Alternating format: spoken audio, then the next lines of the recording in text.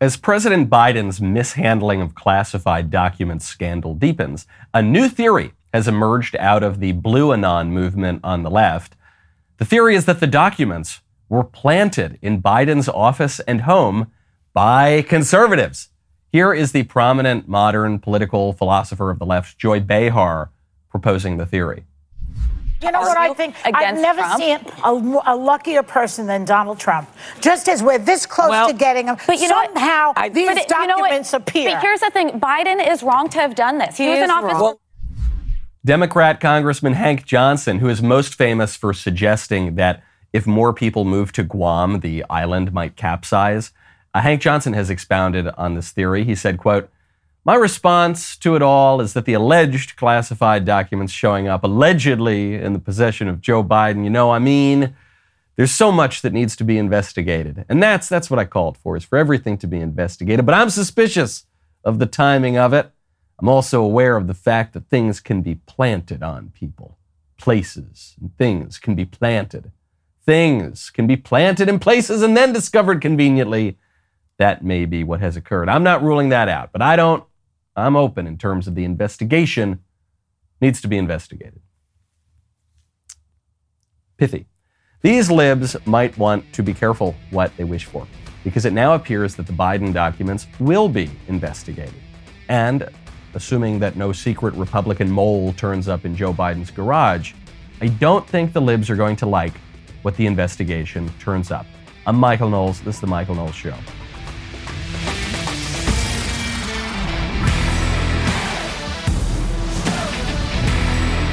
Welcome back to the show. My favorite comment yesterday is from Larry, who says, "I now text a Ukraine emoji flag when I need to borrow money from someone." That's a novel way to do it.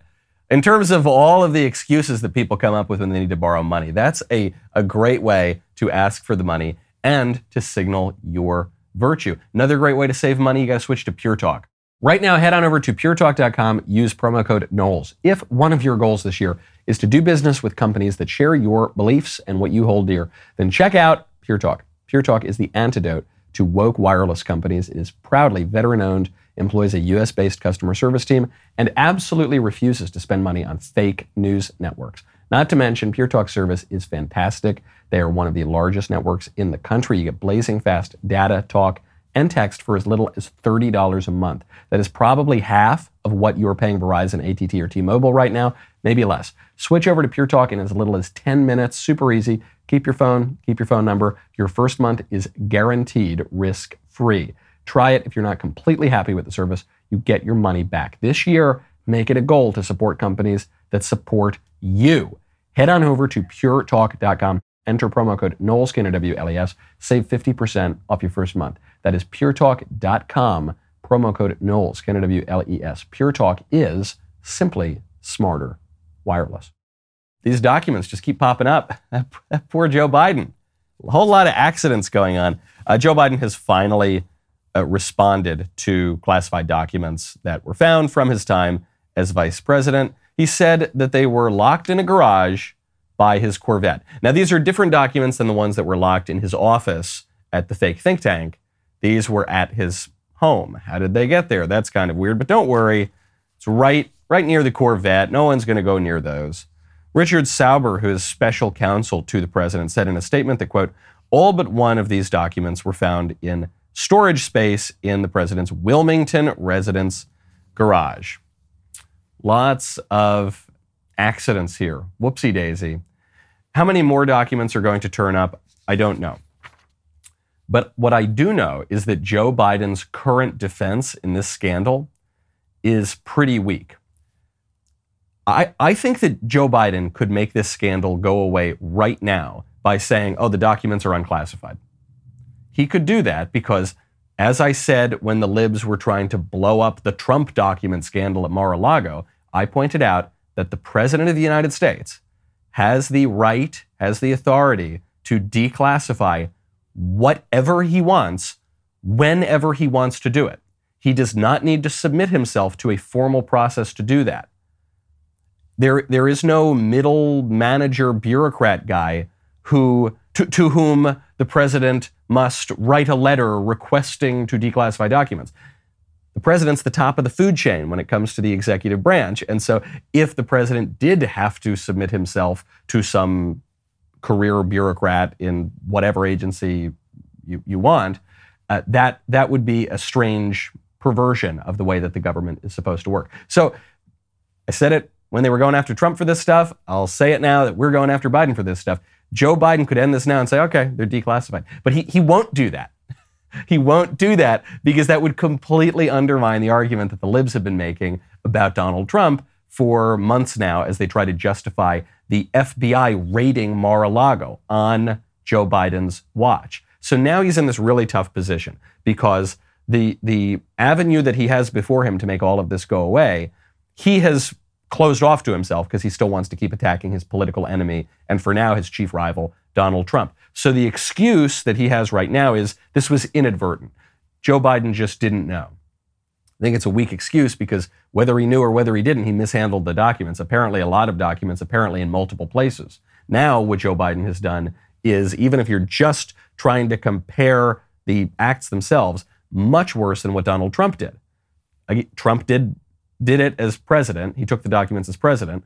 Joe Biden only took the documents as vice president when he had no right to declassify the documents. But also, Trump just kept all those docs in some closet at Mar-a-Lago. Biden, now we're looking at multiple places. He said it was inadvertent. But Jonathan Turley, who is a very famous law professor and commentator on these matters, he pointed out that this defense actually might work against him. He said if Biden worked off any of these documents for his book, which dealt with some of the underlying subjects apparently in the documents, the inadvertent defense is not only shattered, but could be viewed as an effort to deceive the public. And this is the tangled web we weave when first we practice to deceive.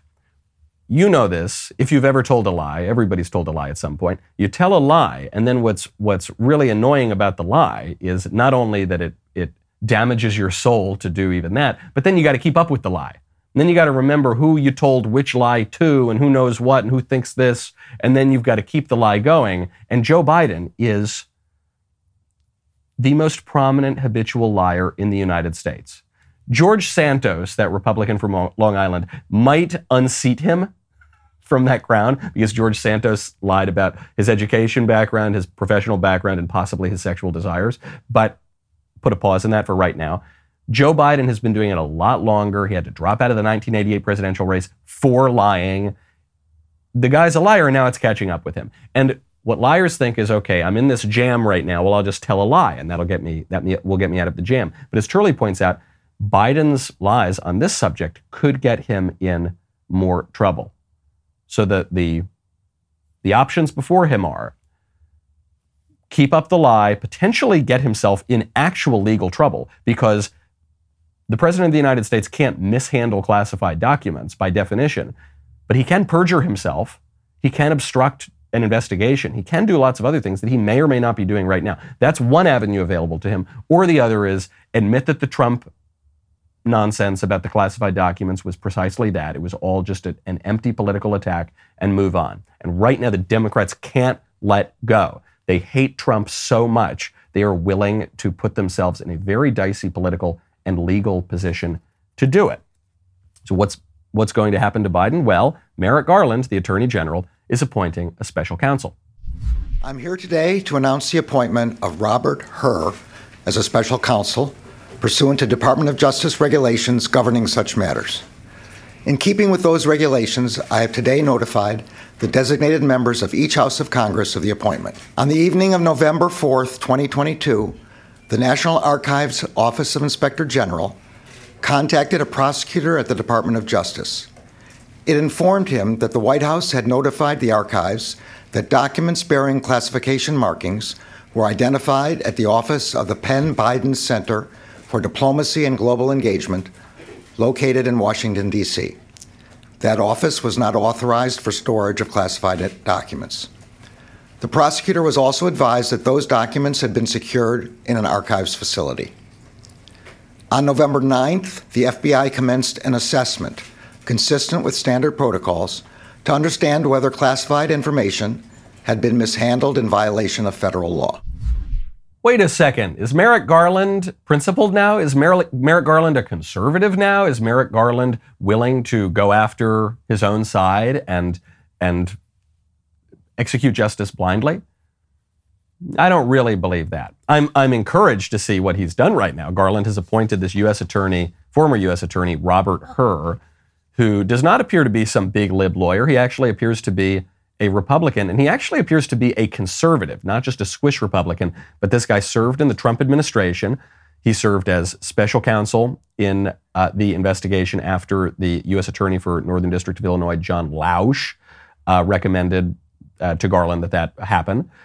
He clerked for the former Supreme Court Chief Justice, William Rehnquist, who was extremely conservative. So this is actually pretty good. I'm always looking for what's the angle here. Is this guy a secret squish? You remember when the DOJ appointed Robert Mueller to go after Trump, they said, well, he's a Republican, but Robert Mueller is a total swamp creature, kind of establishment, squishy Republican. He's not a conservative Republican. Can't imagine he liked Trump all that much. Why is this happening? The only angle I can see on it is this appointment reflects Joe Biden's relative weakness in the Democrat Party. And that is really bad news for Joe, and it's really good news for all the rest of us. Now, Joe Biden is coming to the end of his term in office. I hope that will be the end of his whole political career. You and I are all going to come to our end at some point one day. That's why you got to check out Epic Will. Right now, head on over to epicwill.com, use promo code Knowles. It can be tough to stick to your New Year's resolution. You set out with lofty goals, stick to them for 2 weeks, and then fall right back into your old habits. Lucky for you, I've got a goal you can accomplish today. Complete your will with Epic Will. For just $119 and in as little as 5 minutes, Epic Will can help you create your last will and testament, living will, and even healthcare power of attorney. Their step-by-step online form makes it incredibly easy. All you need to do is fill in the blanks. Very important to have a will. I know everybody puts it off. Don't. Life comes at you fast, man. Death comes like a thief in the night. Okay, make sure that you know where your stuff is going, and especially if you have kids, what's going to happen to your kids. 50% of Americans don't have a will. Choose today to be in the smarter half. Go to epicwill.com, use promo code Knowles to save 10% on Epic Will's complete will package. Epicwill.com, promo code KNOWLES, because you will die. I'm promising you, you will die. No one here gets out alive. And so make sure that you are prepared. Epicwill.com, promo code Knowles. AG Merrick Garland appointing a special counsel to investigate Joe Biden over the classified documents represents, I think, Biden's weakness in the party. I also think even if Biden were very strong in the Democrat Party right now, Garland probably would have had to do this, not because the issue is all that big a deal, but because the Democrats were just making such a huge hullabaloo about Trump doing a lesser version of the same alleged crime. So they had to do it. It would have looked so transparently corrupt had Garland not done this. I think Garland recognizes the House, GOP, just took control of the lower house of Congress. And so he doesn't want to get hauled before congressional committees and chewed out by the Republicans who are now running those committees. So there are a lot of political reasons why he had to do it. But also, if Joe Biden were dominating the Democrat Party right now, this would not have happened. You think about how Trump found himself in a similar situation with special counsel. The reason for that is Trump did not have a total control over the Republican Party. He obviously won the nomination in 2016. He won the presidency in 2016, but he won the people over, I think, in 2016. But the party apparatus still hated that guy's guts. The never Trump part of the party, but also just the old kind of swamp creatures. Trump came in like a bull in a china shop. They did not like him. And so that part of the GOP consistently tried to undermine Donald Trump. What we're seeing right now is that Joe Biden is just not that popular with Democrats. Democrats don't think that the guy can win in 2024. And so if you're looking right now, and Joe Biden is just not making good excuses for these classified documents, they come at a terrible time for him. To give Joy Behar her due, she's right. The timing just looks absolutely awful. And so if you're a Democrat and you're making a bet, do I defend Biden here or do I throw him to the wolves? Probably you're going to be more inclined to throw him to the wolves. Okay, Biden's past his expiration date. Time to move on from this guy. Speaking of moving on, speaking of becoming disillusioned, disenchanted with things we once loved at the political level. Only 16% of Gen Zers love America. This, according to a new Morning Consult survey released this week, shows that when asked about how they view living in their country, Gen Z adults had extremely low opinions of the United States. While 52% of all U.S. adults said they were proud to live in America, only 16% of Gen Z agreed. Compare this with the boomers. Almost 3 out of every 4 boomers say that they love America, proud to live in America. More than half of Gen Xers, 54%, say they love America. Even the millennials, who basically hate America, say that they're proud of their country, love their country. And then just 1 in 6, less than 1 in 6 Zoomers say that they love their country. I am not surprised at all. Not merely because the youths these days, those youths, they don't know how good they got it. When I was a kid, I trudged uphill both ways in the snow and the sleet and the fire and the brimstone. These kids, they're so soft. They don't know. It's not just that. The reason that I'm not surprised at all that Gen Z doesn't love their country is that nobody is really defending the country as a country. We know that the libs hate America. We know that the libs say that America is an evil, racist, sexist, thisist, thatist, phobic place that's always been oppressive and terrible to all sorts of people, and we've got to topple the statues of our forebears, and we should shred the Constitution, and we should start over because of how terrible this place is. So there you go, right off basically half of Gen Z right there.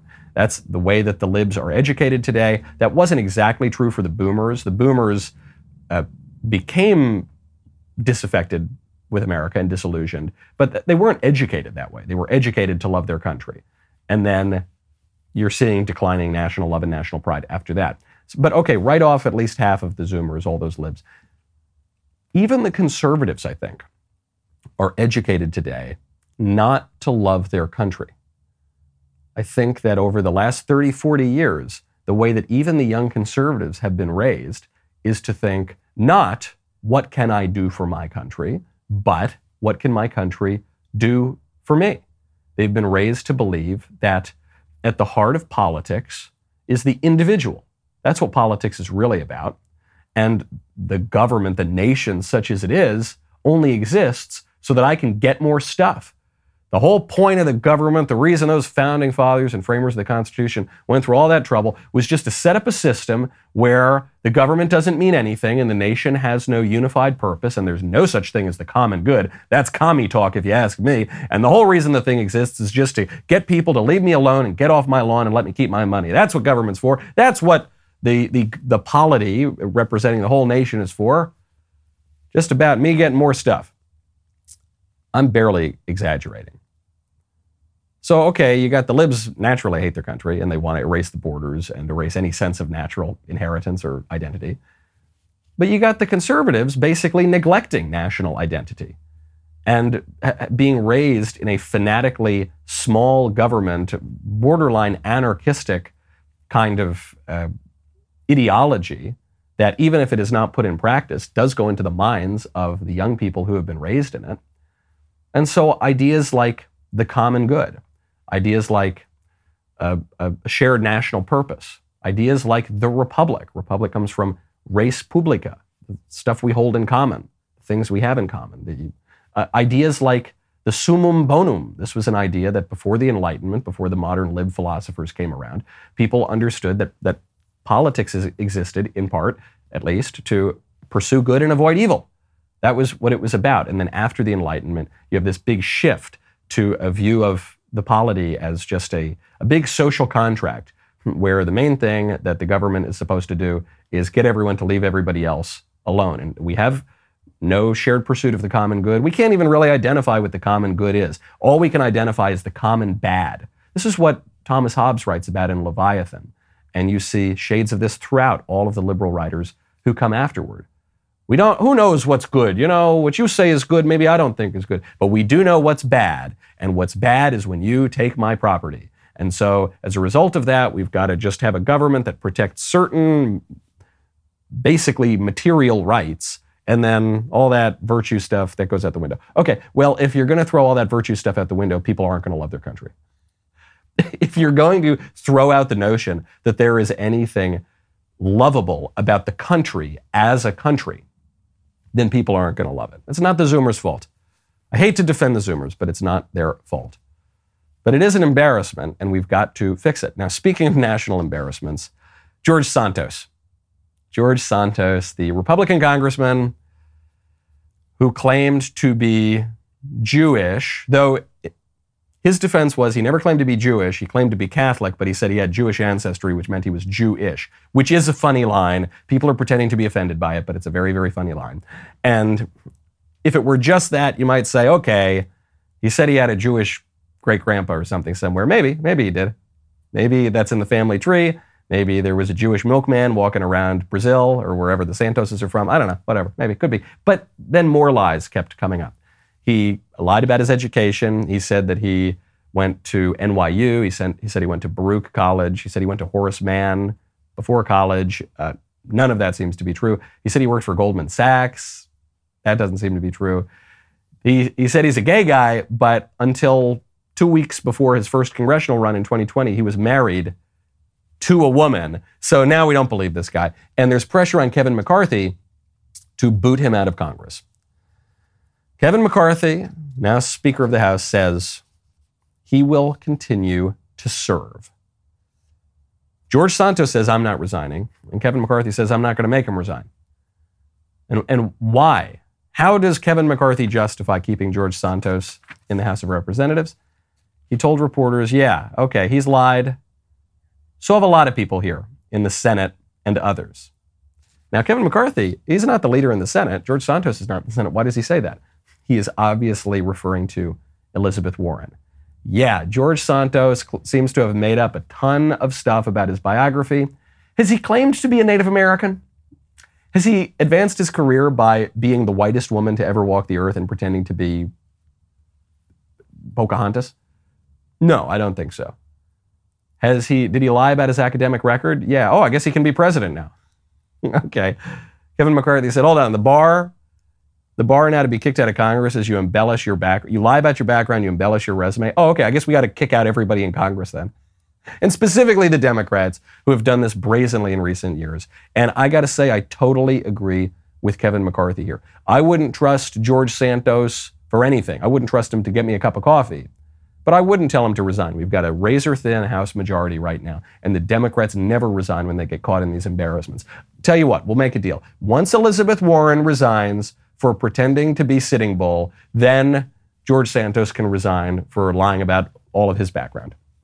Okay? And if that doesn't happen, then Congressman Santos, I hope you do a great job voting for good conservative principles and allowing the Republicans to keep their majority. You know, today is the anniversary of one of the greatest moments in Daily Wire's history. After months of leading the legal battle against the federal government and a national do not comply campaign, the Supreme Court blocked the Biden administration's outrageous vaccine mandate. This mandate would have set a dangerous precedent, giving the unelected OSHA organization power over the personal medical decisions of American citizens. The Supreme Court recognized this gross power grab and made the right decision. And we are so happy to have led the charge in this fight. But we could not have done that without you. Thousands of you joined the Daily Wire, and over 1 million Americans signed our petition against the mandates. To celebrate, we are offering 40% off our annual memberships with the code DO NOT COMPLY. This was a really big deal because when this mandate came down, it's very easy to say, well, we're not going to go along with it. They can't make us. I'm going to need Fauci to show up here himself and stick that thing in my arm.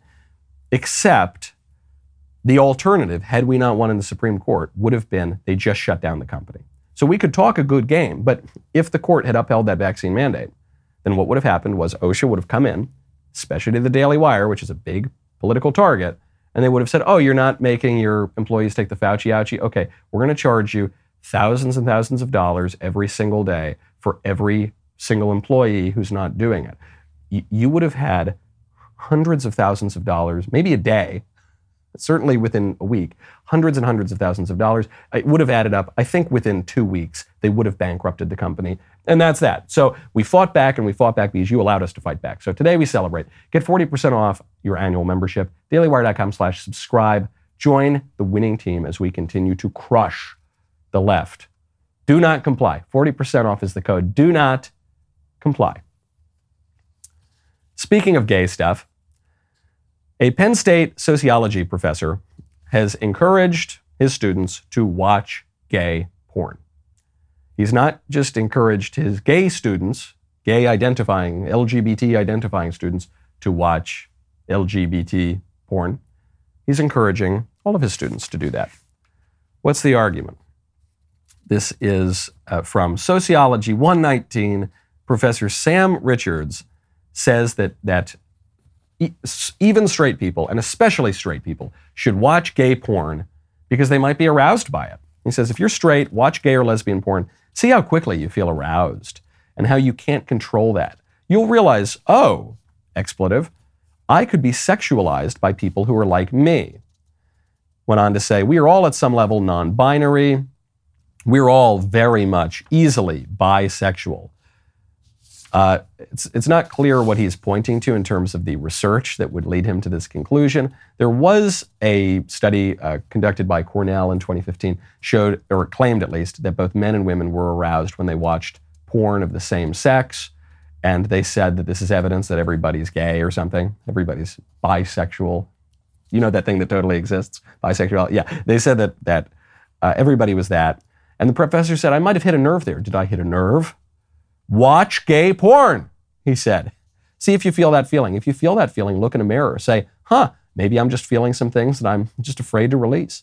And maybe you release that, and maybe you'd be surprised that maybe you actually are fine being more bisexual. And he says, I have friends who have spent a long time in prison. I'm sure he has. I think that's the only thing he said so far that's true. I have friends that spend a long time in prison, and they have homosexual sex. They're straight until they're in prison, and then they do that. So, especially on the prison point, I think what he's observing is true enough. He's saying, yeah, you throw a bunch of guys in prison, and there's not a woman in sight, and they're all a little bit deviant to begin with. They're criminals, and all they're doing all day long is working out. They've got testosterone pumping through them, and they've got all these kind of social hierarchies, and the ordinary order of society goes completely insane, and surprise, surprise, you get some eccentric sexual acts going on. Yeah, that's true. That does happen in porn. That's a punchline, or that does happen in prison, rather. It's a punchline when people go to prison. You say, oh, well, don't drop the soap. But how does this relate to porn? Saying if you turn on a gay porno, you might feel aroused. Regardless of of whether or not a student does feel aroused watching that kind of pornography, this is what grooming is. When conservatives talk about grooming, this is what we're talking about. We're not just talking about some drag queen weirdo leading a 5-year-old off into the woods by the hands. We're talking about this kind of stuff. What is grooming? Grooming is when you cultivate sexual desire in somebody else. It's not just that you go in and violently take that person. It's when you are cultivating that desire. The professor is saying, hey, you're a straight guy. You don't think about doing gay stuff. Well, maybe you should. Maybe you should actually engage in an activity that is designed not merely to satisfy sexual desires, but to cultivate them. Because that's what pornography does. That's what the indulgence of all lust does. This is why when you hear people talk about pornography addiction and the perils of the industry, and even the way that the industry makes money, the way it makes money is on the basis that pornography does not satiate lust. It inflames lust, it encourages lust, and it leads people down really weird alleyways. People who have become to identify as transgender and then they leave transgenderism. Lots and lots of them. I would be comfortable saying the vast majority of them that I have heard or read of say that porn was involved in some way. I said I started off watching kind of normal-ish porn, and then I started watching weirder and weirder porn, and then eventually I started watching porn that told me that I'm a woman. So it's cultivating that desire. What does this professor even think that bisexual means?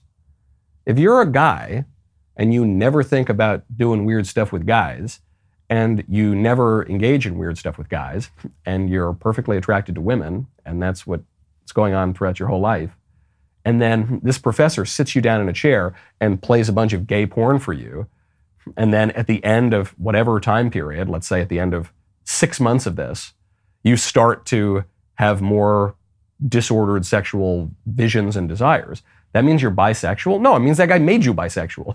It means that guy encouraged the desires in you because he's making a normative statement. He's saying that is good. It's good to be gay. It's good to be bisexual. It's good, and it's bad not to be. So it's not just it's okay to be gay. It's not just not that there's anything wrong with that, which was the kind of 1990s laissez-faire attitude to these sexual questions.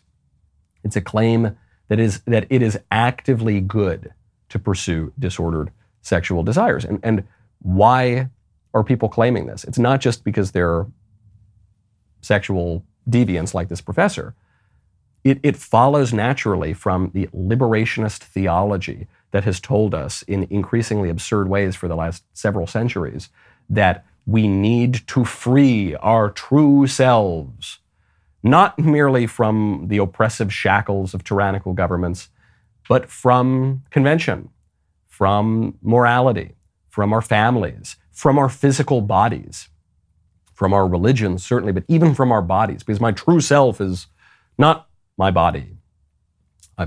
That's the argument that people are making. And it's a false one. I mean, it's whatever this professor has to say about the psychological effects of porn. He probably knows a thing or two about it because I'm sure he's watched a lot of it. He doesn't know anything about ethics, morality. He doesn't seem to know very much about anthropology. Doesn't seem to know very much about theology. And he is smuggling in all of those theological, philosophical, anthropological premises in this preposterous sort of class. Now, back to Congress for a second. The House GOP has just passed a great bill where amid the moral confusion of our whole culture right now, the House GOP has come in and said, no, we are going to say that there's a difference between good and bad, true and false, friend and enemy, and we're going to operate on that basis. It involves energy, really important energy issues. We'll get to more of that. Unfortunately, we can't get to it right now. We'll have to wait to get to that next week. And we'll have to get to the other important energy issue, which is the libs are coming for your gas stoves. We'll also have to wait to get to that. Do you know why? Because I want to get to the mailbag. The mailbag is sponsored by Pure Talk. Go to puretalk.com, select a plan, and enter code Knowles, K-N-O-W-L-E-S, to get 50% off your first month. Take it away with the voicemail bag. Hey, Michael, love the show. Today, I'm coming to you with a grave moral quandary. Back in the summer, when the yes or no game first got put on the Daily Wire website, I pre-ordered it. Didn't deliver until a week or so before Christmas, but that's okay. But because of that, my wife did not know I had got a copy and ordered me one and put it under our Christmas tree as a gift. When we realized what had happened, I realized I had committed a grave moral sin. I have stolen a second copy of the Yes or No game and kept a creme de la creme member of the Michael Knowles Show without a Yes or No game. How can I remedy this situation? Should I send it back? Should I give it to a family member? Can I trade it in for a couple copies of Controlling Words, Controlling Minds to give to my family? What thoughts do you have on this? And am I banned from the show for this moral atrocity? Thanks a bunch and keep up the good work. Thank you for your honesty.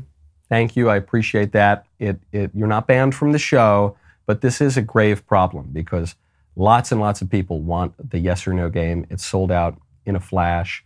The Daily Wire has ordered more copies or is in the process of getting more copies of the Yes or No game, the greatest new game to hit the market in decades, if not centuries. And they're already selling out very, very quickly. So if you do want to pre-order, head on over to the Daily Wire Plus merch shop and pre-order it right now because they will sell out. But what can you do now? You have accidentally ordered 2 copies. You have deprived an inner circle creme de la creme all-access member of the game of their heart's desire. What I would recommend you do is buy a 3rd copy. Because if you, as you suggest, give the 2nd copy away to, say, your mother, well, what's your father going to say? Your father's going to say, where's my copy? So you're going to want to give an additional one to him. Maybe if you really want to remedy it, I would order 4 or 5 copies of the game now.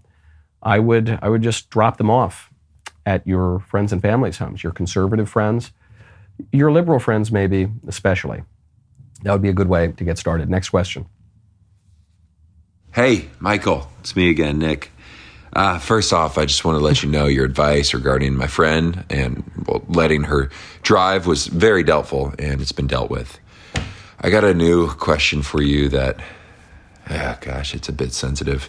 I'm going to level with you.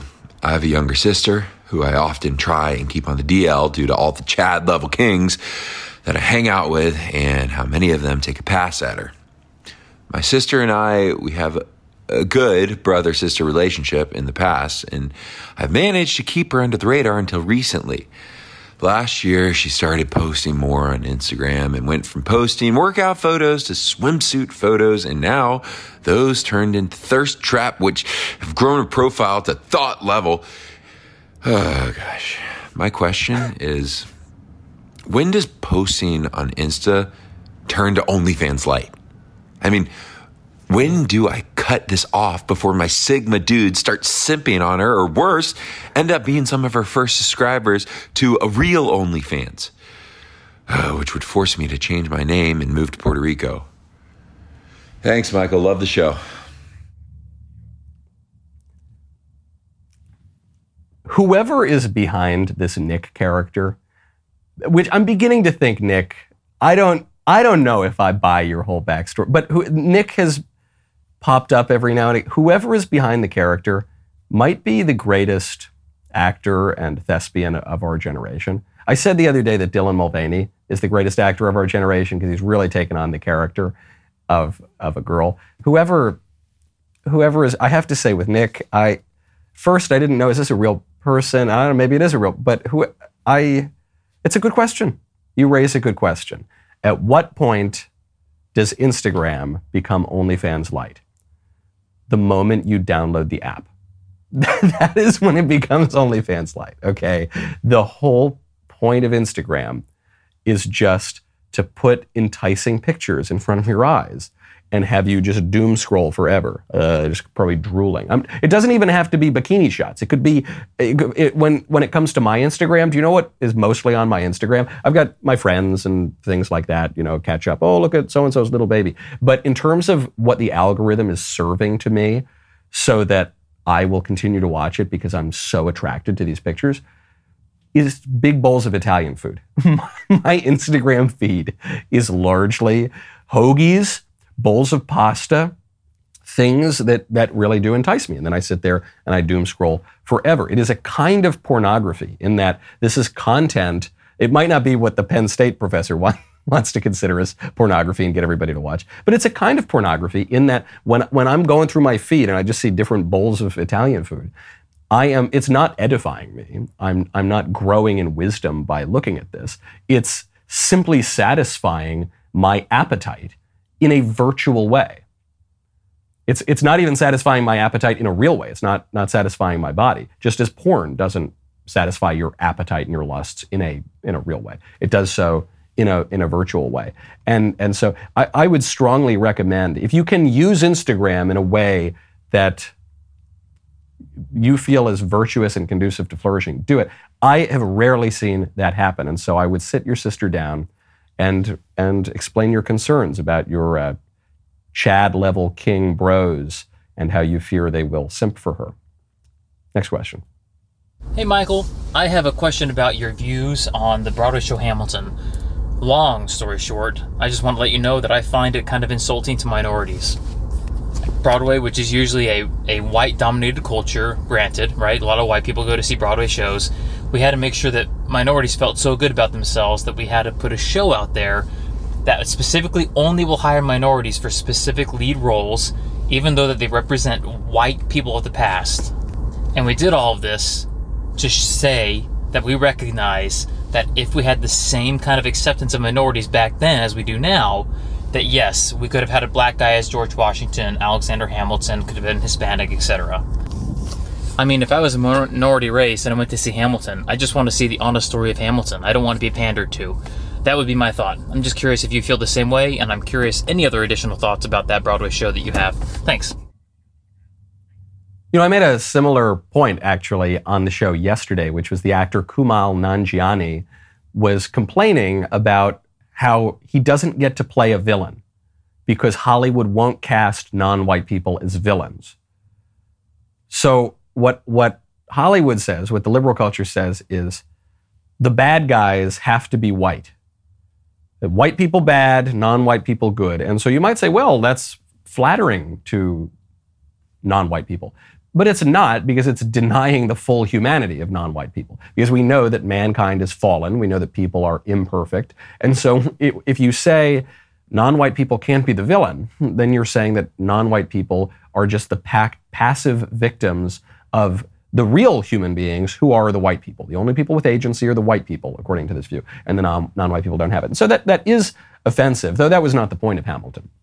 The point of Hamilton and its decision to cast all non-white people in these roles was, one, to give non-white people more roles, two, to sideline white people and to sort of subtly disparage white people, I think, which is throughout the popular culture. And three, the charitable view of why Hamilton did that is that it was partaking of a liberal concept called colorblind casting. Hamilton wasn't really colorblind casting in that it wasn't, hey, the best guy gets the job. Hamilton said, hey, all the actual historical white people are going to be played by blacks and Hispanics, except for the villain of the story, King George. He's the only one who gets to be white. Actually proves Kumail Nanjiani's point.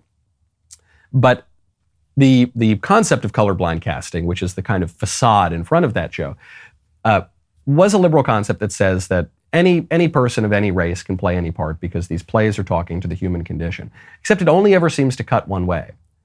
So yes, a black actor can play Macbeth because they say, well, Macbeth is just about the human condition. But white people are never allowed to play black characters. And not all people on the left support colorblind casting.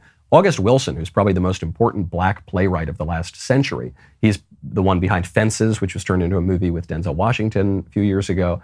Ma Rainey's Black Bottom, Two Trains Run, and lots of plays. Century Cycle. August Wilson said, I hate colorblind casting. Let the white people play the white parts and let the black people play the black parts. Which is a legitimate view. He's saying that in order for the theater to convey the truth of the play, you can't have white people playing blacks and blacks playing whites. That's a view. But it's not the view of the liberals. It's a little bit where you can kind of see the horseshoe theory coming around. There are going to be people on the right and people on the left who hold that view, but the mainstream liberal view for now is at least some form of colorblind casting. Next question. Hi, Michael. This is Annie in Pennsylvania. I just wanted to let you know that your ukulele videos inspired me to buy a ukulele and to learn to play. I do not know any instruments, and I have just mastered my first few chords and playing You Are My Sunshine. Just wondering if you have any tips or tricks on learning and what your favorite beginner song is for me to learn. Thanks. I'm so pleased to hear that. I'm glad that I can evangelize the ukulele. It is my favorite instrument that I play. In part because you can just pick it up and play it anywhere. You don't need to sit down. You don't need to open up the piano or take out even the big guitar and sit on a spot. You can have the ukulele anywhere. When I'm walking around my house, chasing my son around, doing whatever, I just have the ukulele and you can kind of mindlessly play it. 4 strings, very simple to learn how to play. If you already play guitar, it's like the top 4 strings on a guitar, except that the G string, which is fulfilling the role of the D string on the guitar, is an octave up. It's tuned to different notes, but the chord patterns will be the same as on a guitar. So you can do that if you're familiar with that. But I don't know, just mess around with it. That's all I would recommend that you do. I love You Are My Sunshine. It's a great song. And now when I play songs on ukulele, when I was a kid, I would look it up on, well, we didn't really have YouTube tutorials then, back in the old days, back when I was a kid. So you'd look up tablature or you'd look up different kind of notes to figure out how to play it. But now I just pluck it out. It's more of the 90% of the fun of the ukulele is just kind of plucking out the song. So You Are My Sunshine, great place to start. A written mailbag. from Ann. Hello, Michael. I'm a daily watcher of your show, and I love it. Thank you, Ann. Appreciate that. My sister and I are both nursing mothers and are invited to our friend's wedding. We mentioned that to our friend that we will need to bring our babies due to nursing, and he acted like it would not be a problem, but said he'd double check with the bride. Here we go. Said he'd double check with the bride. We just found out that she does not want our babies there because she doesn't want them to be a distraction, and it's not the atmosphere they're going for. My sister said we'd sit in the back and step out if the babies became too loud, but the bride is standing by her answer. This hurt my sister and I pretty deeply. Our friend is like a brother, and we hate to miss his wedding, but our babies come first. Do you think it's okay for a bride to say a nursing mother cannot bring her infant baby to the wedding? Thanks for your time, Lesliek. Oh no, Lesliek is the next question that in the teleprompter was right up there with the older. Okay, so this is from Anne. Thanks for your time. Okay, I hate to sound like a big lib here, but I think the bride has the right to say no kids. I know it's not traditional. I know it's not conservative. I know it's not promoting family values in a certain way to say we don't want kids at our wedding. But I understand it, depending on the venue, depending on the hour of the night, depending on the dress. If it's black tie and ball gowns, it's probably a little weird to have a baby there, even if the baby has to nurse. And so I get it. I'm not saying I defend it, and I'm not saying I defend the husband, the fiancé here, just rolling over to his soon-to-be bride. That's a separate problem, probably. But if they make that decision, I think that decision is totally up to them. And so what can you do? Well, you and your sister could have a babysitter, either a family member or although maybe the family member is going to the wedding, or a babysitter come and watch both of the kids and just give bottles to the kids, get enough milk ready that you can feed the kids for a couple of hours, or sit out the wedding in this very short period of life where the babies are nursing a lot and are really young. That's what happens. Kids inconvenience our lives all the time. That is part of being a parent. And you might have other problems with this bride if she's throwing her weight around and telling her soon-to-be husband that he can't have his friends at the wedding or whatever. I mean, that's a separate issue. But in terms of can a couple say no kids? They can. And in some but not all cases, they're perfectly right to do so. The rest of the show continues now. I want to get to a little bit more from the mailbag. And then, of course, it is Fake Headline Friday. This is where I need your help. You, not you hoi polloi that are watching on whatever public platform is. I'm talking about you, the creme de la creme, the inner circle, the all-access members, the Michael Knowles Show members segment real VIPs. I need your help to help me discern which is the fake headline and which are the 4 real headlines. Mr. Davies is really trying to confound me. So become a member today. Use code Knowles, K-N-O-W-L-E-S, at checkout for 2 months free on a all-access plan. Any Daily Wire plan you want. dailywire.com/Knowles. Use code Knowles at checkout.